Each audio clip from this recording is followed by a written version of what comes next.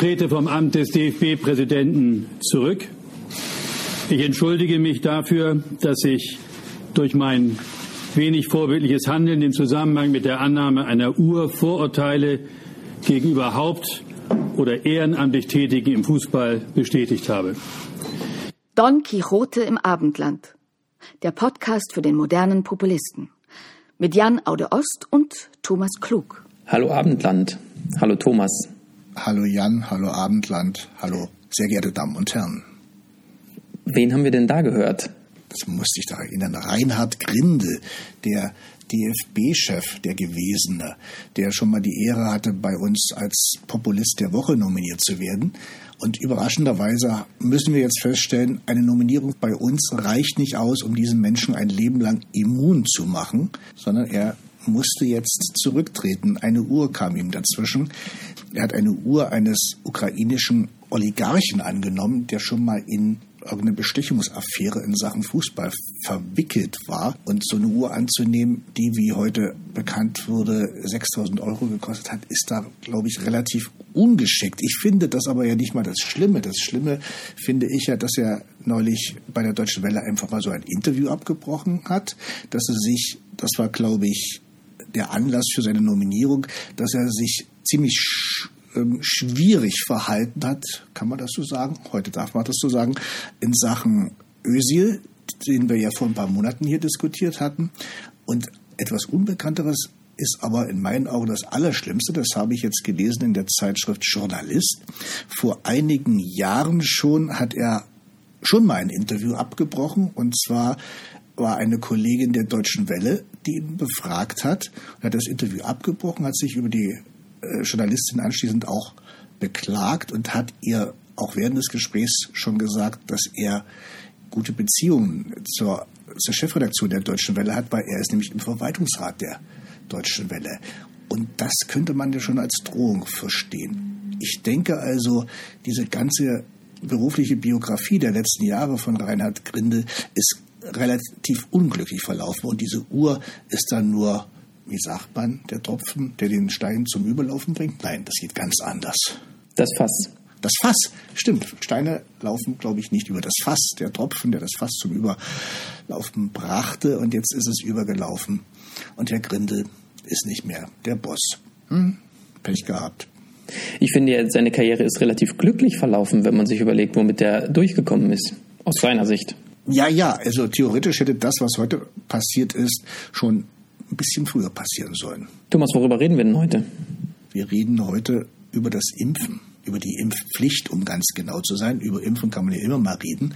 Aber irgendwie scheint in diesem Lande gerade eine Diskussion aufzukommen über die Impfpflicht. Soll man Impfen zur Pflicht machen oder soll man lieber nicht? Und darüber kann man natürlich mal nachdenken. Und das tun wir heute. Okay, dann kommen wir jetzt sofort zu unseren Populisten der Woche. Ich habe mir jemanden ausgesucht, ich weiß nicht, ob du das noch kennst, diesen Spruch, wenn Eltern ihre Kinder geschlagen haben, wenn die dann gesagt haben, das tut mir viel mehr weh als dir.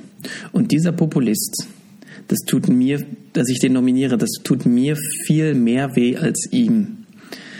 Und zwar ist das Herbert Renz-Polster, ein Kinderarzt, der forscht zum Thema Entwicklungspsychologie, hat ein tolles Buch geschrieben, Artgerechte Erziehung heißt das.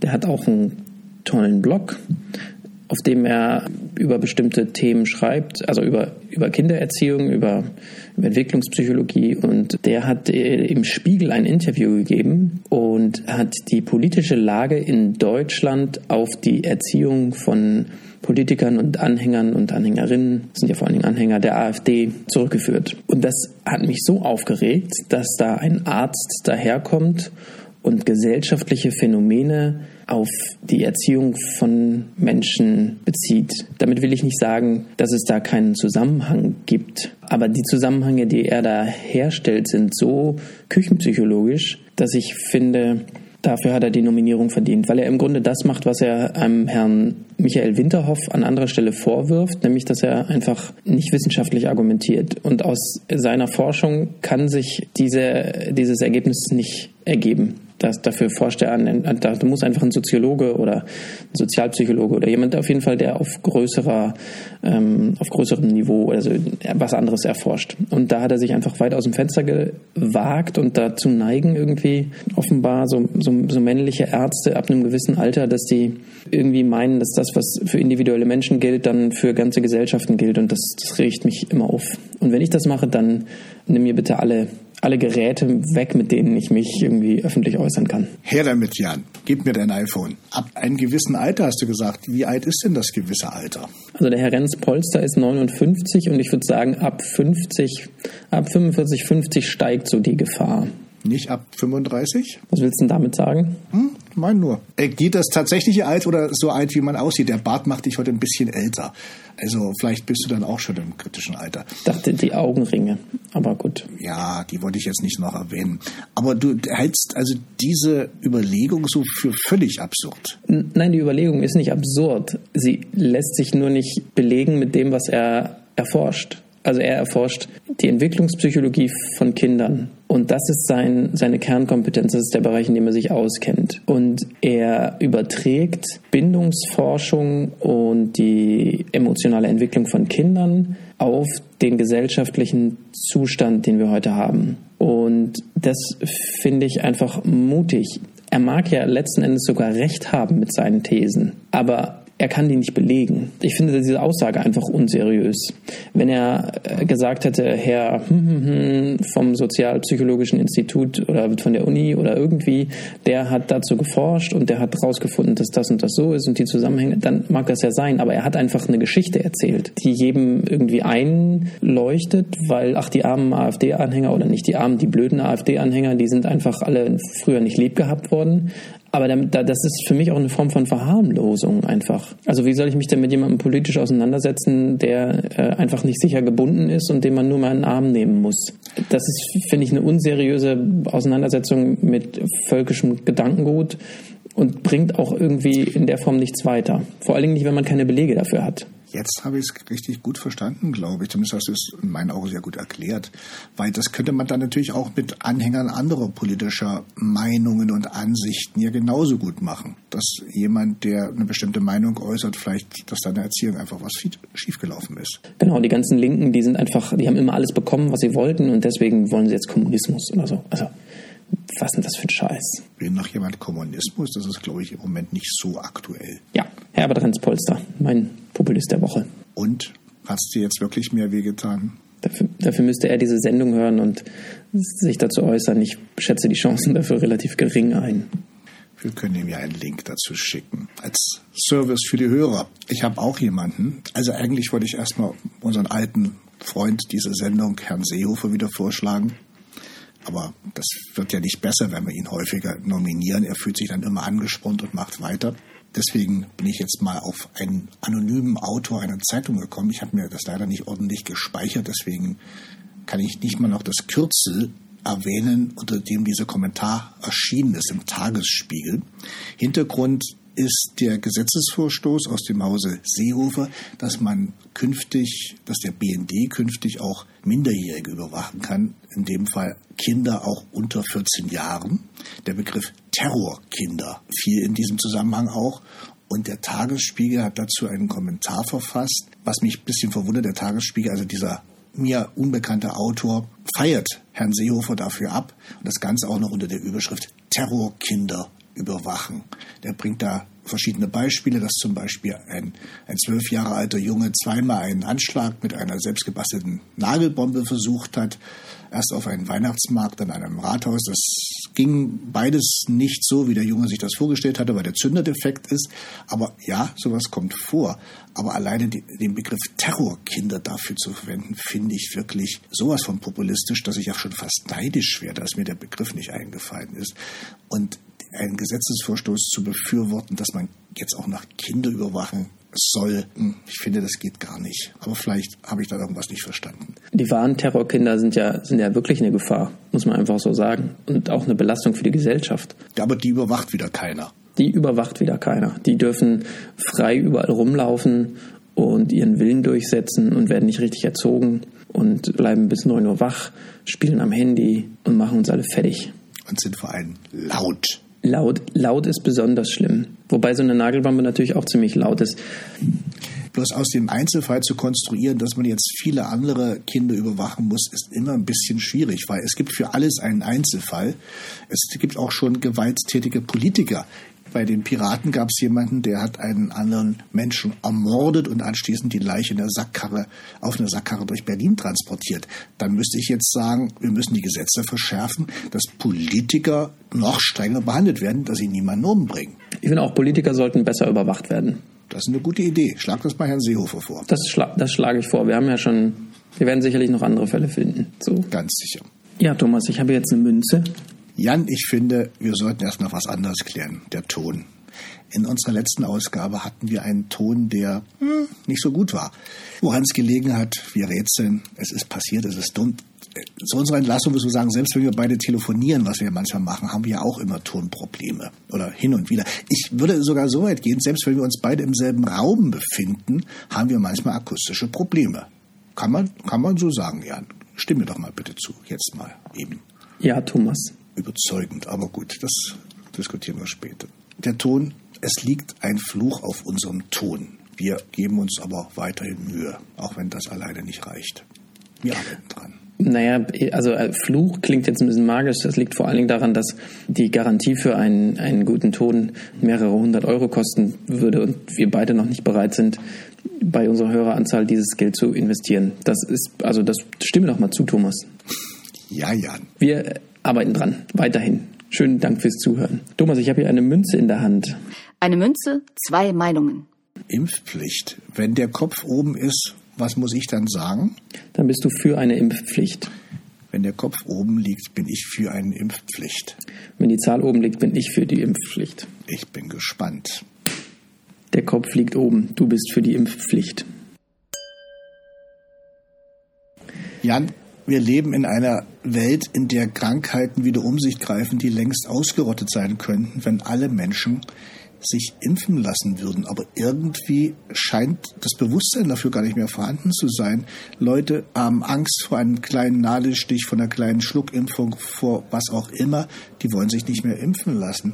Und wenn es im Guten nicht geht, du als alter Pädagoge, Teilzeitpädagoge weißt das, wenn es im Guten nicht geht, dann muss halt ein bisschen, ich will nicht sagen Gewalt ran, aber dann kann man doch eine Pflicht begründen und sagen, Leute, ihr habt die Chance gehabt, euch freiwillig zu impfen, jetzt wird eben geimpft, ob ihr wollt oder nicht. Ja, da hast du ein schönes Stichwort gesagt, denn Gewalt, ne? Da muss Gewalt ran. Genau, eine Impfung ist eine Körperverletzung mit einer gefährlichen Waffe. Da brauchst du gar nicht so ausatmen, das ist rechtlich so. Jeder medizinische Eingriff, der die Hautoberfläche verletzt, sogar nicht medizinische Eingriffe, die die Hautoberfläche nicht verletzen, sind Körperverletzungen. Wenn ich einem Kind oder einem Erwachsenen die Haare schneide, ohne das zu wollen, ist das Körperverletzung. Und das bedeutet, du verpflichtest die Menschen dazu, dass ihr Körper verletzt wird. Und zwar für ein aktuell immer noch relativ abstraktes Risiko.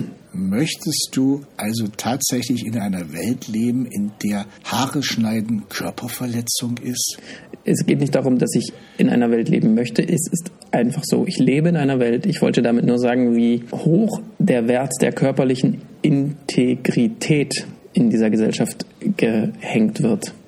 Aha, das heißt, ich darf also an Masern verrecken, weil mich meine Eltern nicht entsprechend geimpft haben, weil sie mir diesen einen Nadelstich ist. Ist Masernimpfung mit Nadel oder eine Schluckimpfung? Masern ist mit Nadel. Bloß weil jemand nicht bereit ist, mir eine Impfung zu geben, darf ich dran verrecken. Also das sind ganz merkwürdige Maßstäbe. Ich darf schwer krank werden und Masern sind eine schwere Krankheit. Bloß weil irgendjemand feststellt, dass Haare schneiden eine Körperverletzung darstellen können. Also da stimmen die Maßstäbe überhaupt nicht. Es ist ja nicht so, dass du, wenn du dich nicht impfen lässt, unter Garantie an Masern, ich zitiere dich, verreckst, sondern dass, wenn du nicht geimpft bist, du das höhere Risiko hast, an Masern zu erkranken und dann das höhere Risiko hast, an einer Komplikation von Masern schwer zu erkranken, ins Krankenhaus zu müssen oder eben zu versterben. Es ist ja nicht nur mein Risiko, wenn ich dann mal kurz ergänzen darf, es ist ja dann auch ein Risiko für die Gesellschaft. Denn wenn ich infiziert bin, gebe ich das ja auch weiter. Also ich kann andere Menschen anstecken, Menschen, die sich vielleicht nicht impfen können, weil sie gerade aus gesundheitlichen Problemen nicht dazu in der Lage sind oder weil sie noch zu klein sind, Babys zum Beispiel. Also es geht nicht nur um meine Gesundheit, es geht auch um die Gesundheit von anderen.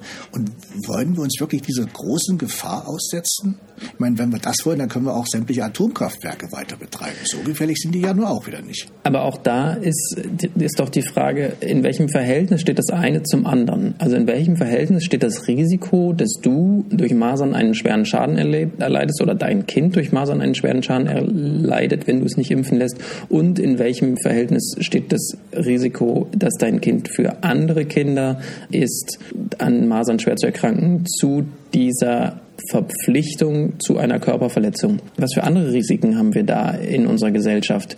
Zum Beispiel würden wahrscheinlich mehrere hundert Kinder im Jahr nicht sterben, wenn wir einfach in allen Städten Tempo 30 einführen würden. Ganz radikal, überall. Schneller darf man halt nicht mehr fahren. Was meinst du, was da für ein Aufstand wäre? Und das würde mehr Menschenleben retten als eine Masernimpfpflicht, zumindest unter den als eine Masernimpfpflicht, zumindest unter den aktuellen Umständen. Ich bin gerade ein bisschen erschrocken, nicht wegen der Masernpflicht, die wollen wir wirklich nicht einführen, weil ich hatte jetzt wirklich gedacht, ich habe vergessen, dass ich ein Kind habe und habe jetzt hier geguckt und gesucht, es ist nicht, ich habe gar kein Kind, also sei mal nicht so unseriös und erfinde hier irgendwelche Fakten. Es gibt zum Beispiel Sicherheitsgurte und die Gurte sind vorgeschrieben. Ich erinnere mich, früher konnte man ohne Gurt Auto fahren, dann musste der Fahrer- und Beifahrergurt während der Fahrt anziehen? Nein, du musst ja den Gurt anlegen, Dankeschön. Und inzwischen ist es auch normal, dass man auf den hinteren Sitzen mit Gurten fährt.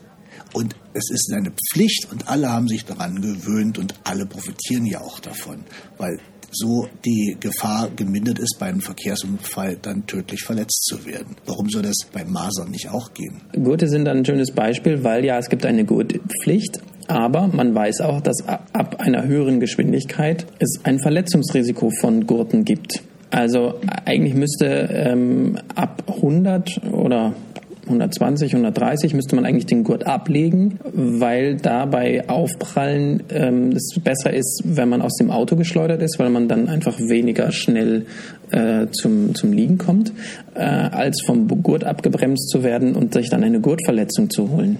Dann das wird man nämlich frei erfunden. Nee, das habe ich. Es gibt Google, also wenn du solche, dann guckt nach Gurtmarken. Das sind Hämatome, die also blaue Flecken, die von Gurten gemacht werden. Und ein weiteres Problem ist, wenn du zu sehr abgebremst wird, dass die inneren Organe sich Schaden nehmen können, weil sie so schnell abgebremst werden. Das heißt, ab einem gewissen Punkt ist das Gurtanlegen auch ein Risiko. Und es ist keine Körperverletzung. Also du legst etwas an, was keine Körperverletzung ist. Ja, aber wenn das so gefährlich ist, wie du jetzt gerade darstellst, was absurd ist, das nur so nebenbei, dann müsste es doch eine breite Volksbewegung gegen die Gurtpflicht geben. Ich sage nicht, dass es so gefährlich ist. Du hast mit dem Vergleich angefangen und ich sage, dass es natürlich haben Gurte einen Sinn und es gibt einen Nutzen, es gibt ein Risiko. Und das ist bei Masern eben auch so. Und bei Masernimpfungen auch so. Und das Risiko ist eben, oder beziehungsweise du hast sozusagen diese Körperverletzung, die du in unserer Gesellschaft einfach freiwillig oder deine Eltern freiwillig dir zufügen. Und worauf du gar nicht eingegangen bist, was du einfach ignoriert hast, ist mein Beispiel mit dem Tempo 30. Wenn es darum geht, möglichst viele Kinder zu schützen, warum fangen wir dann nicht da an? Warum fangen wir nicht da an, wo wirklich viele Kinder jedes Jahr ganz reell sterben? Warum fangen wir nicht an, Tempo 30 in allen Städten zu machen? Das möchte irgendwie keiner. Aber bei einer Impfpflicht sind alle dabei, weil man selber da sich so schön empören kann und weil das eigene Leben da kaum eingeschränkt ist, weil man selber impft, ja. Weil für die Impfpflicht sind Leute, die sowieso impfen. Also weder das eine noch das andere stimmt. Ich glaube, es gibt Leute, die auch für Tempo 30 überall in den Innenstädten sind, genauso wie es Menschen gibt, die gegen eine Impfpflicht sind. Also ganz so einfach, wie du das hier darstellst, ist es nicht. Ich verstehe aber auch gar nicht, warum du diese beiden Sachen jetzt gegeneinander ausspielen möchtest. Natürlich kann man auch darüber nachdenken, ob Tempo-30-Zonen in den Innenstädten deswegen nützlich sind, weil dann möglicherweise weniger tödliche Verkehrsunfälle passieren. Kann man drüber reden. Aber wir reden ja jetzt nicht über den Verkehr, sondern wir reden ja über das Impfen. Und ich finde, Impfen, das hat sich dermaßen bewährt in den letzten Jahrzehnten. Das Problem ist, dass Impfen so erfolgreich ist, niemand mehr sieht, was für einen Schaden diese Krankheiten, gegen die heute ganz leicht geimpft werden kann, was für einen Schaden diese Krankheiten angerichtet haben. Denn wenn man das sehen würde, dann wären noch mehr Eltern bereit, ganz schnell ihre Kinder impfen zu lassen. Und das ist ja ganz wichtig, was du sagst. Genau, Impfungen sind sehr erfolgreich. Und die Frage ist ja, ob es vielleicht andere Maßnahmen gibt, die man einführen könnte, bevor man an eine Impfpflicht denkt, die Impfquoten erhöhen würden. Und man weiß, dass viele Leute überhaupt kein Problem mit Impfen haben, sondern einfach nur vergesslich sind. Die werden einfach nicht daran erinnert, dass ihr Impfschutz Lücken hat. Und die erreicht man mit einer Impfpflicht gar nicht, weil die Strukturen überhaupt nicht da sind, um diese Impfpflicht durchzusetzen und zu überprüfen. Denn es liegt einfach auch daran, dass es zu selten überprüft wird und die Leute das dann einfach vergessen. Das heißt, bevor man anfängt, die Freiheit und die körperliche Unversehrtheit der Menschen einzuschränken, sollte man vielleicht erstmal versuchen, Strukturen zu schaffen, die dafür sorgen, dass die Leute öfter daran erinnert werden und dass es einfacher ist zu impfen. Das würde allerdings eine komplexere Lösungsstrategie erfordern und vielleicht sogar mehr Geld kosten. Und jetzt kommt diese moralische Empörung und man fängt an, über die Impfpflicht zu diskutieren, ohne vorher andere Maßnahmen, die weniger invasiv sind, also die weniger die Freiheit des Einzelnen einschränken, auszuprobieren. Ich entnehme deinen Ausführungen zu meiner großen Freude, Jan, dass du ja nicht generell gegen das Impfen bist. Also das Impfen siehst du schon ein als etwas Sinnvolles. Das begrüße ich und ich danke dir auch, dass du da jetzt deine Meinung entsprechend geändert hast aufgrund meiner Argumente. Ich habe mich noch ein bisschen kundig gemacht. Es gab zum Beispiel eine Impfpflicht in der DDR. Die war aber damit verbunden, dass natürlich auch alle Eltern ans Impfen erinnert wurden. Und das hat man so gemacht, dass die Ärzte zum Impfen, ich weiß gar nicht, waren das Ärzte oder Krankenschwestern, in die Schulen bzw. Kindergärten gegangen sind. Und da wurden die Kinder dann mal so durchgeimpft. Im Prinzip eine praktische Sache. Und das Ganze kann man möglicherweise auch ohne Impfpflicht machen, sondern einfach, dass man dieses Angebot aktiviert und so den Eltern die Wege zu den Medizinern erspart und so die Kinder gleich vor Ort impft. Denn das ist ja wirklich ein minimaler Eingriff. Deswegen scheue ich mich wirklich, den Begriff Körperverletzung da zu verwenden. Das ist schon ein sehr, sehr populistischer Begriff. Das ist kein populistischer Begriff. Das ist rechtlich so. Ich weiß das, weil ich weiß nicht, ob du das weißt, aber ich bin ja Arzt. Und jede Maßnahme, die man da mit Nadeln unternimmt, sind eine Körperverletzung. Die sind straffrei. Das ist alles Routine. Das ist also überhaupt kein Problem. Aber wenn ich dir Blut abnehme und du sagst, ich will das nicht, dann ist das Körperverletzung mit einer gefährlichen Waffe. Dann habe ich ein echtes Problem. Ja, und so. Außer es gibt einen medizinischen Grund dafür. Aber ich wollte noch mal sagen, das Beispiel DDR ist natürlich auch schön, weil das ist ja ein Staat, der etwas anders mit seinen Bürgern umgegangen ist als die Bundesrepublik. Also die Bundesrepublik. Das finden die Leute, die hier jede Woche auf die Straße gehen, denken das anders. Aber ich denke, man kann sicherlich drüber nachdenken, tatsächlich Leute in die Schule zu schicken, um zu gucken, ob der Impfschutz da ist. Da braucht man nur eine Einverständniserklärung von den Eltern. Die Frage ist, ob das alles so funktioniert und ob da nicht die Hälfte den Zettel nicht dabei haben. Und muss man ausprobieren. Es war nicht alles schlecht.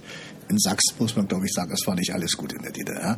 Nein, man kann auch darüber nachdenken. Das hat ja jetzt gar nichts damit zu tun, was für ein Staat die DDR war. Der grüne Pfeil, den gab es ja auch in dieser Diktatur DDR und der wurde ja auch übernommen. Und auch ein bisschen das Ampelmännchen. Ja, das ist jetzt so albern, aber gehe ich gar nicht drauf ein.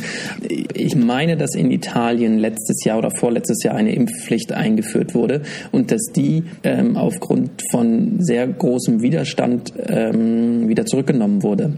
Und es ist bekannt, dass Impfpflicht auch dafür sorgt, dass Leute, die dem Impfen prinzipiell offen gegenüberstehen, dann ein Problem damit haben, weil es zu einer Pflicht wird und weil es um die Einschränkung der persönlichen Freiheit geht. Und das kann ich gut nachvollziehen. Aber du weißt schon, was für eine Regierung wir in Italien haben. Eine Regierung, die selbst du schon kritisiert hast, weil sie dir dann in manchen Dingen doch sehr unmenschlich erscheint. Ja, und deswegen haben sie eine Impfpflicht eingeführt. Nicht, du hast gerade gesagt, die haben sie abgeschafft. Sie haben sie eingeführt und wieder abgeschafft. Wenn ich das richtig im Kopf habe. Das müsste ich nochmal nachprüfen. Ah, Der gute Populist behauptet einfach und macht sich keine Gedanken über Nachweise. Ja, nee, der gute Populist lässt sich dabei nicht erwischen, so wie ich. Oder so. Vor allem, der erwischt sich nicht selbst dabei. Nein, natürlich, also die Impfpflicht, es gibt also auch andere Möglichkeiten, darüber kann man natürlich reden, aber darüber wird ja gar nicht geredet. Es geht ja nur um Impfpflicht pro oder contra. Und ehe man für contra ist, also gegen eine Impfpflicht, ist es doch eher naheliegend, dass man dann im Zweifelsfall doch dafür ist. Weil eine Impfung was sehr Nützliches ist. Das war ein super Argument, mit dem wir irgendwie auch gut schließen können. Also bevor man gegen eine Impfpflicht ist, sollte man dafür sein. Das hat mich jetzt überzeugt. Das finde ich gut. Das freut mich sehr. Ist ein kompliziertes Thema. Ich habe eine Menge dabei gelernt, wenn ich das sagen darf. Zum einen habe ich gemerkt, dass man, wenn man die Populismus-Schiene fahren will, das ist ja immer relativ einfach, aber da blendet man so viele Grauzonen dabei aus. Ganz am Anfang dachte ich, Impfpflicht, ja, ist ja so schlecht nicht. Und jeder, der dagegen ist, der ist gegen Impfen generell. Das ist ja Quatsch. Ich glaube, die meisten der Menschen in diesem Land sind von der Sinnhaftigkeit von Impfungen überzeugt. Sie wollen halt bloß eine Entscheidungsmöglichkeit haben und sie wollen es auch natürlich einfach haben. Also sprich, dass die Impfung nach Hause kommt, ist besser, als wenn man mit den Kindern zur Impfung läuft. Platt ausgedrückt. Ja. Und deswegen kann man da zwar populistisch drüber diskutieren, aber wenn man dann das Thema etwas weiter differenzierter betrachtet, wird es sogar spannender. Das stimmt. Also ich bin wirklich gegen die Impfpflicht, deswegen habe ich tatsächlich jetzt auch meine Position vertreten. Ich bin aber gegen die Impfpflicht unter den aktuellen Bedingungen. Wenn irgendwie die Impfquoten so weit sinken, dass Masern tatsächlich wieder zu einem Problem werden, das nicht an einzelnen Orten aufflammt, sondern große Bevölkerungsteile betrifft, dann würde ich über eine Impfpflicht auch anders nachdenken, weil dann die Zahlen auch anders wären. Aber solange man, das habe ich ja gesagt, solange man Menschen noch anders erreichen kann, finde ich, sollte man erstmal andere Methoden anwenden. Ich glaube, bei der Masernimpfung merkt man das ganz gut. Das ist doch eine Impfung, die, glaube ich, zweimal verabreicht wird. Und da gibt es Erhebungen. Die erste Impfung werden von sehr vielen Eltern wahrgenommen. Die zweite Impfung wird weniger stark wahrgenommen. Einfach, weil man es vergisst, ist ja dann der naheliegende Gedanke. Und nicht die Menschen sind ja nicht dann plötzlich zu einem Impfgegner geworden in der Zeit. Das ist ja unwahrscheinlich. Und es gibt auch diese Hardcore-Impfgegner, das sind wohl bloß 2-4% der Bevölkerung, also relativ wenig. Es gäbe eine Version der Impfpflicht, mit der ich mich anfreunden könnte, und das wäre die Verpflichtung, sein Kind zu impfen, wenn man es in eine öffentliche Kita oder in einen öffentlichen Kindergarten geben will. Und zwar ist es so, weil es gibt keine Pflicht, sondern nur ein Recht auf einen Kita-Platz. Und wenn man in einen öffentlichen Kindergarten oder eine öffentliche Kita will, dann finde ich das durchaus. Na, das ist ja eigentlich auch nur eine verkappte Einführung einer Impfpflicht. Wenn ich ein Recht wahrnehmen möchte. Nee, weil du kannst dem ausweichen. Du kannst zum Beispiel, also in den Waldorf-Kindergarten kommst du auf jeden Fall ungeimpft. Die freuen sich eher drüber. Und es gäbe auch Tagesmütter zum Beispiel, die sagen können, ich nehme auch ungeimpfte Kinder. Aber das würde einfach dafür sorgen, dass zumindest die Leute, die in öffentliche Kitas, Kindergärten gehen, was ja die allergrößten Zahlen sind, und die können dann nur, da würde dann die Impfpflicht überprüft und das müsste so sein, und da würden einfach Strukturen geschaffen, die dafür sorgen, dass das so ist. Und wenn du das nicht willst, wenn du sagst, nee, ich will mein Kind nicht impfen, dann kannst du halt zu einer Tagesmutter gehen, die das akzeptiert, oder in eine private Einrichtung, die das auch akzeptiert. Und das heißt, du hast Auswege. Aber zum Beispiel in den USA ist es so, dass du oder in vielen Bundesstaaten ist es so, dass du nur in die Schule darfst, wenn du geimpft bist. Und da gibt es aber keine Schulpflicht, weil du deine Kinder auch zu Hause unterrichten kannst. Das heißt, du kannst dem entgehen, indem du deine Kinder selber unterrichtest. Und dann hast du aber alle, die eigentlich kein Problem mit Impfen haben, die haben dann genug Motivation, das zu machen. Und die 3%, ja, die müssen dann halt sehen, wie sie klarkommen. Im Prinzip bin ich ja auch lieber für Aufklärung als für Impfpflicht. Aber darüber kann man in der Tat nachdenken, wenn die Zahl der Impfverweigerer, der wirklich heftigen Impfverweigerer, eine Größenordnung hat, dass man Angst bekommen muss. Aber davon sind wir, glaube ich, jetzt noch weit entfernt. Gucken, wie es auch so geht. Ich habe auch noch die Zahl von 2-4% Hardcore-Impfgegner, die man auch irgendwie nicht erreicht mit Aufklärung und allem drum und dran. Ich bin gespannt, wie das in 10 Jahren ist. Das ist so ein bisschen meine Befürchtung, dass über das Internet und die sozialen Medien sich diese Hardcore-Skepsis noch mehr ausbreitet. Aber vielleicht ist das auch eine völlig alberne Befürchtung oder eine unberechtigte Befürchtung. Da bin ich nur gespannt, wie das so weitergeht.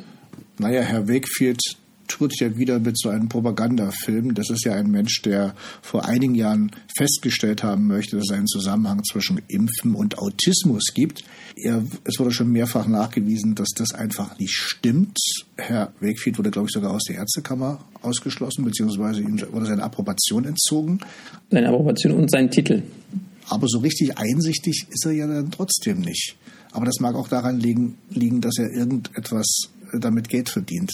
Nee, nur noch damit Geld verdient. Das ist die einzige Möglichkeit, mit der er noch Geld verdienen kann und seinen Lebensstandard halten kann, weil der kann nirgendwo anders mehr unterkommen. Der hat seine Zulassung verloren, der hat seinen Doktortitel verloren, der kann als Forscher nirgendwo mehr arbeiten, der muss sich da eingraben. Und wahrscheinlich glaubt er inzwischen auch das, was er erzählt. Da gehe ich auch von aus, dass der das glaubt. Der will bestimmt nur das Beste. Geld ist ja das Beste, sind wir uns ja einig.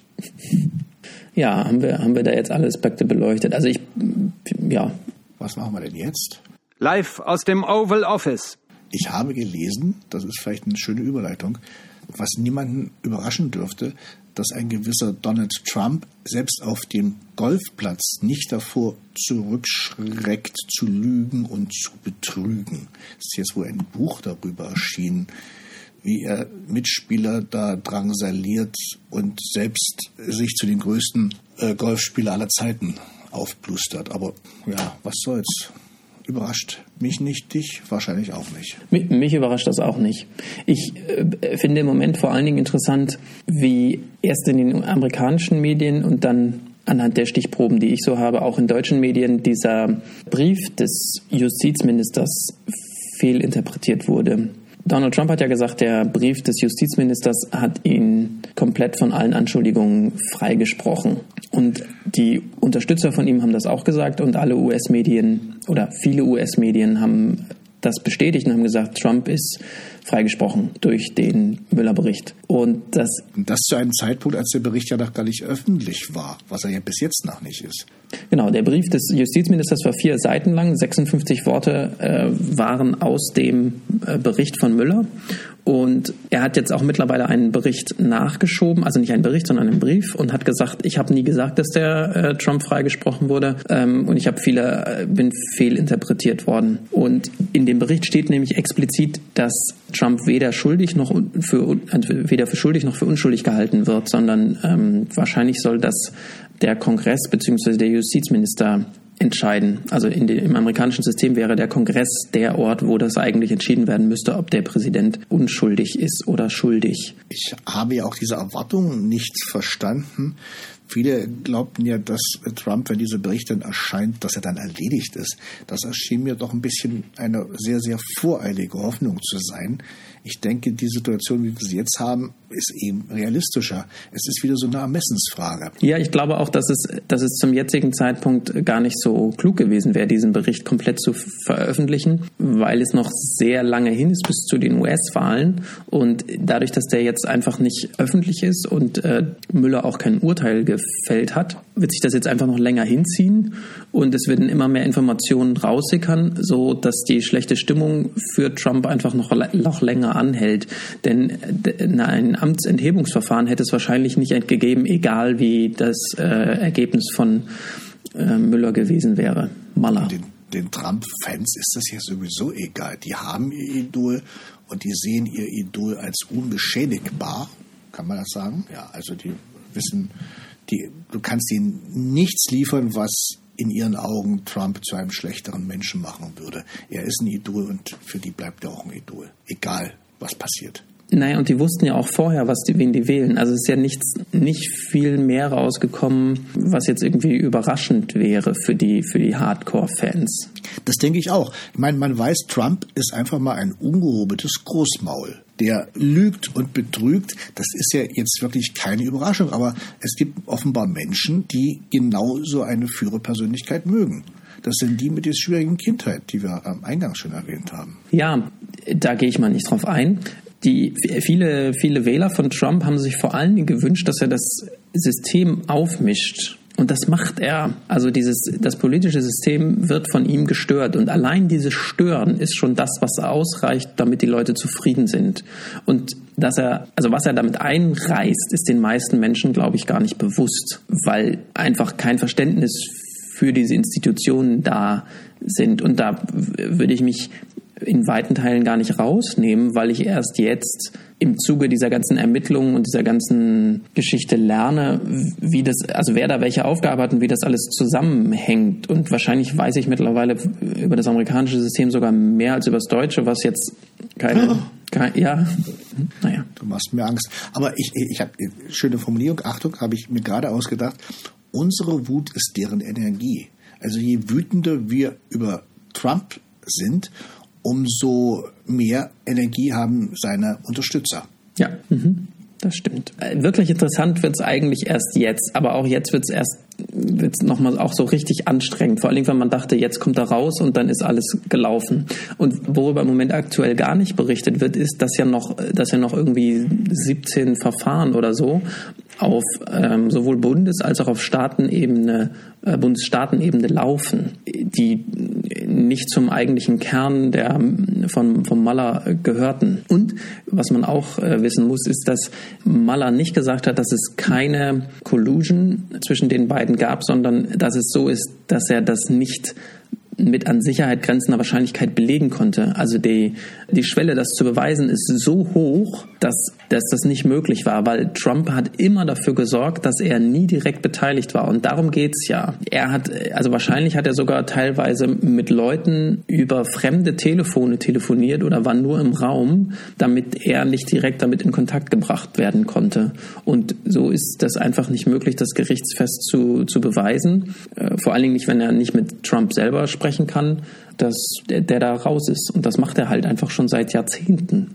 Das ist natürlich jetzt gefährlich, was du machst. Im Prinzip unterstellst du, dass Trump das nicht nur gemacht hat, sondern dass er es auch bewusst getan hat. Ich glaube nicht, dass er tatsächlich bewusst weiß, was er da macht. Ich glaube, dass er bewusst versucht hat, reich zu werden. Also man darf nicht vergessen, der hat nie damit gerechnet, dass er Präsident wird. Niemand in seinem Wahlteam, außer Bannon und vielleicht noch 1, 2 andere, haben damit gerechnet, dass er Präsident wird. Das heißt, eigentlich hat er dafür geplant, dass er die Wahl verliert und wie er danach Geld verdient. Und da hatte er die Hoffnung, dass er eben in Moskau dieses Gebäude bauen kann und dass er ein Medienimperium aufbaut mit dem damaligen Chef von Fox News, oder ich weiß nicht, ob der schon zurückgetreten war. Das waren sozusagen die beiden Einkommensquellen, die er eigentlich haben wollte. Das heißt, er musste sich während des Wahlkampfs überhaupt keine Gedanken darüber machen, ob das irgendwie ethisch richtig ist oder nicht.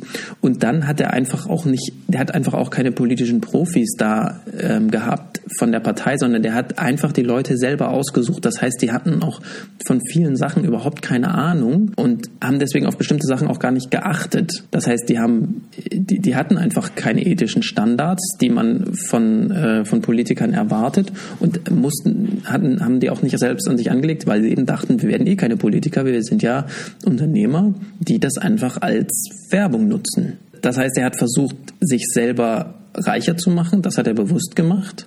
Aber er hat nicht versucht, Russland Einfluss auf den amerikanischen Präsidenten zu verschaffen, weil er sowieso nie dachte, dass er gewinnt. Was das eigentliche Problem ist, dass die russische Regierung es über die Jahre geschafft hat, Einfluss auf die amerikanische Politik zu bekommen, über ganz geschickte politische und unpolitische Maßnahmen. Und jetzt ist es einfach, Donald Trump an der Spitze ist einfach ein Unfall. Und deswegen ist es auch so schwer, da wegzugucken. Das bedeutet aber alles zusammen. Erstens, Putin muss wirklich ein Interesse daran haben, dass Trump Präsident ist. Ist mir noch ein Rätsel. Und das bedeutet aber auch, dass Herr Trump uns noch ein bisschen erhalten bleibt. Ja, also ich denke, der wird sicherlich noch diese Amtszeit zu Ende bringen und ich halte es auch nicht für ausgeschlossen, dass er wiedergewählt wird. Das Interesse von Putin an Trump ist zum einen ein persönliches, nämlich, das hatte ich glaube ich in einer anderen Sendung schon mal gesagt, dass die Sanktionen gegen Russland aufgehoben werden, denn die frieren ganz viel von Putins persönlichem Einkommen oder Vermögen ein. Und das andere ist, dass Trump ja die westliche Wertegemeinschaft so aufrüttelt, dass ich sage jetzt mal, wir so mit uns selbst beschäftigt sind, dass die russische Regierung in der Welt ihren Einfluss sehr gut ausbauen kann. Und zwar in relativ, also unverhältnismäßig zu ihrer eigentlichen Macht. Dafür hätte es ja Herrn Trump gar nicht gebraucht. Da reicht ja der Brexit, der uns Tag und Nacht beschäftigt und langweilt. Und beim Brexit hat ja wahrscheinlich die russische Regierung auch ihre Finger im Spiel. Und ich würde mich nicht wundern, wenn die beim Spendenskandal der AfD auch über die gewisse Stationen mit dabei sind. Und das klinge ich ein bisschen wie ein Verschwörungstheoretiker. Würde ich gerade sagen. Ich will mich da auch gar nicht verteidigen. Ich weiß, dass ich so klinge. Ich sage auch nur, dass ich das für eine Möglichkeit halte. Ich sage nicht, dass das garantiert ist. Du meinst aber auf alle Fälle, Herr Trump wird uns demnächst noch erhalten bleiben. Den werden wir noch, ja. Ich habe eine Frage. Weißt du, ob er gegen Masern geimpft ist? Ich weiß, dass er gesagt hat, dass wir die schönen Kinder mit zu viel Impfstoffen vollpumpen. Vielleicht ist es diese Masernpflichtimpfung gar nicht so wichtig. Vielleicht ist er ja nicht geimpft. Nein, was sind das für Gedankenspiele, die wir hier machen? Also tut mir leid. Ja, die Welt ist jetzt nicht besser geworden durch uns, aber durchschaubarer. Ja, durch uns ist die Welt durchschaubarer geworden. Magische Momente. Ich habe noch was, womit man richtig viel guten Durchblick hat. Ich bin gespannt. Weißt du, woher die Energie kommt? Nein, ich weiß nur, wohin sie geht. Wohin geht sie denn? Weg. Bei mir geht's einfach immer weg. Na, dann musst du zu den Humanenergetikern gehen. Zu den Humanenergetikern? Ja, gehst auf. Das ist eine österreichische Radiowerbung, die ich heute gehört habe. Die ist schon ein bisschen älter, aber die fand ich so großartig, die wollte ich in unseren Esoterik-Teil reinbringen. Machen wir jetzt Werbung? Kriegen wir Geld dafür, wenn wir das ausstrahlen? Ich hoffe, wir werden nicht verklagt dafür, dass wir das ausstrahlen. Ich fand das wirklich sehr schön, weil dieser Herr, der da zu hören ist, der sprach mir so aus der Seele. Bei mir geht die Energie immer weg. Dafür wurde er wahrscheinlich auch ausgewählt. Für alle, die da jetzt nicht so richtig gut hingehört haben, es ging nicht um Humangenetiker. Das ist ein ehrbarer Beruf oder ein ehrbarer Teil der Medizin. Es ging um Humanenergetiker.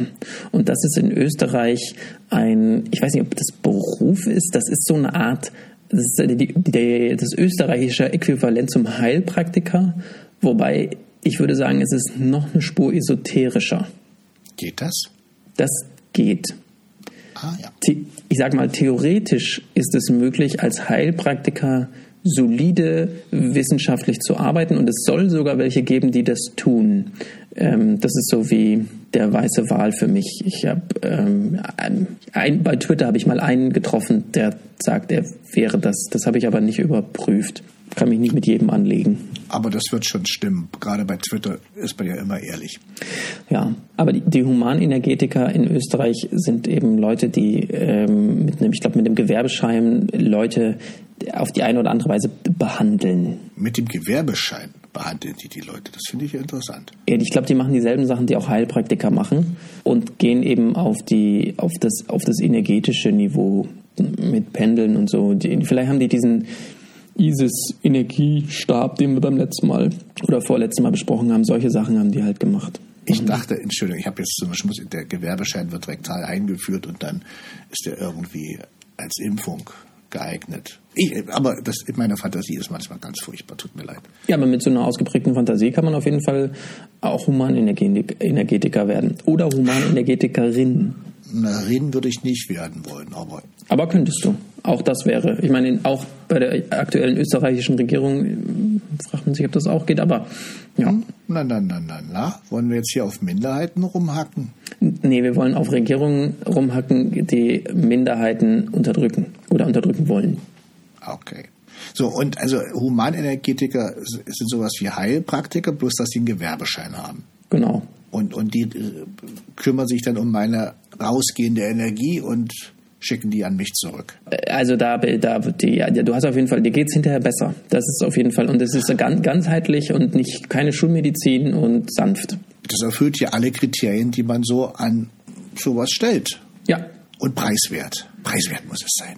Also preiswerter als eine schulmedizinische Behandlung. Nachhaltig hast du vergessen. Nachhaltig ist bestimmt auch, ne? Ist nachhaltig. Ja, dann gehen wir jetzt alle auf die Seite, deren Adresse wir jetzt nicht so genau verstanden haben, hoffe ich zumindest. Ja, da gehen wir jetzt alle hin und lassen uns behandeln. In Österreich. Und beim nächsten Mal sind wir hier sowas von energetisch und unser Ton erst. Wow. Wir gehen goldenen Zeiten entgegen. Endlich. Ich hab noch was aus dem Abendland. Ja. Ich habe noch was mitgebracht von einem Herrn, den wir hier schon mal als Populisten der Woche nominiert hatten. Ich weiß gar nicht, wer gewonnen hat. Das ist der Michael Stürzenberger. Der sagt ja, er sei Journalist. Ich würde sagen, er ist Journalistendarsteller. Und er war auf einer Demo auf einer linken Demo, auf einer antifaschistischen Demo. Und was er dann immer macht, ist, er sagt, er tut so, als wäre er Journalist, lässt sich erkennen und lässt sich dann wegschicken und anschreien. Und da gibt es ein wunderschönes Tondokument und das ist immer ein Beweis dafür. Ja, dass in meiner Demonstration. Ja, ich bin Journalist, ich filme natürlich hier. Ja, Sie werden hier kein Journalist. Polizei! Was man gesehen hat, war, dass ein Mensch sich selbst filmt, das war der Herr Stürzenberger, dass der Versammlungsleiter ihn bittet, die Versammlung zu verlassen und dass er sagt, ich bin Journalist, ich darf hier filmen, und dann kommen Vermummte und schreien ihn an und er flüchtet und ruft nach der Polizei. Relativ schnell auch, ja. Relativ schnell, und dieses Video ist dann der Beleg dafür, dass die Linken bla bla bla. Ist der Stürzenberger Österreicher oder hört er sich das nur so an? Das ist eine gute Frage. Weiß ich gar nicht genau. Vielleicht so frisch energetisiert und deswegen so voller Kampflust. Vielleicht? Ja, den hatten wir erwähnt. Ich erinnere mich, ich glaube, er wurde es nicht. Es gab starke Konkurrenz, aber immer wieder schön von ihm zu hören. Immer wieder sehr schön. Der war auf jeden Fall auch gestern in Dresden. Die Pegida-Leute hören auch gerne von ihm. Und da hat er von dieser Szene erzählt. Das, war, glaube ich, in Chemnitz oder in Rostock oder so. Das ist so eine Masche. Ich habe das im Internet, gibt's ja, den gibt's leider im richtigen Leben, den sogenannten Volkslehrer, ein Berliner Grundschullehrer, der wegen seiner Rechtsaußengesinnung inzwischen gekündigt wurde, der geht ja auch gerne mit einer Kamera zu Veranstaltungen und versucht dann jede Kritik an ihm als Terror quasi zu vermarkten. Ja, der Volkslehrer war jetzt kürzlich auch in Dresden, aber die Veranstaltung war nicht so gut besucht und der Gegenprotest war auch wohl ausnahmsweise mal relativ laut und die haben da irgendwelche Tänzchen gemacht und Liedchen gesungen auf dem Theaterplatz. Das kann man in Dresden immer gut machen. Ja, darf man ja, ist ja ein Theaterplatz. Tut mir jetzt leid, dass der Herr Volkslehrer nicht so einen Erfolg hatte, aber er scheint jetzt auch hauptamtlich davon zu leben. Er muss jetzt ja Videos drehen. Ich weiß ja nicht, was er sonst macht. Wahrscheinlich kriegt er noch eine nette staatliche Unterstützung. Das sind reine Spekulationen, wir wissen es nicht. Das ist ja auch so ein Phänomen, ne? Dass man mit solchen Sachen jetzt einfach Geld verdienen kann. Und das liegt ja auch unter anderem daran, dass so Videoseiten wie YouTube dafür sorgen, dass man, wenn man solche Videos guckt, auch immer mehr davon kriegt und die immer weiter guckt. Und da schließt sich so ein bisschen der Kreis auch zu unseren Impfgegnern, weil man da auch, wenn man sich über Impfen informiert, in so verschwörungstheoretische Zirkel reingesogen wird und dann häufig auch Schwierigkeiten hat, wenn man sich dann nicht selbst oft mit beschäftigt und sich damit auskennt, da sehr verunsichert zu werden. Und wir empfehlen diese Seiten ja hin und wieder auch noch weiter.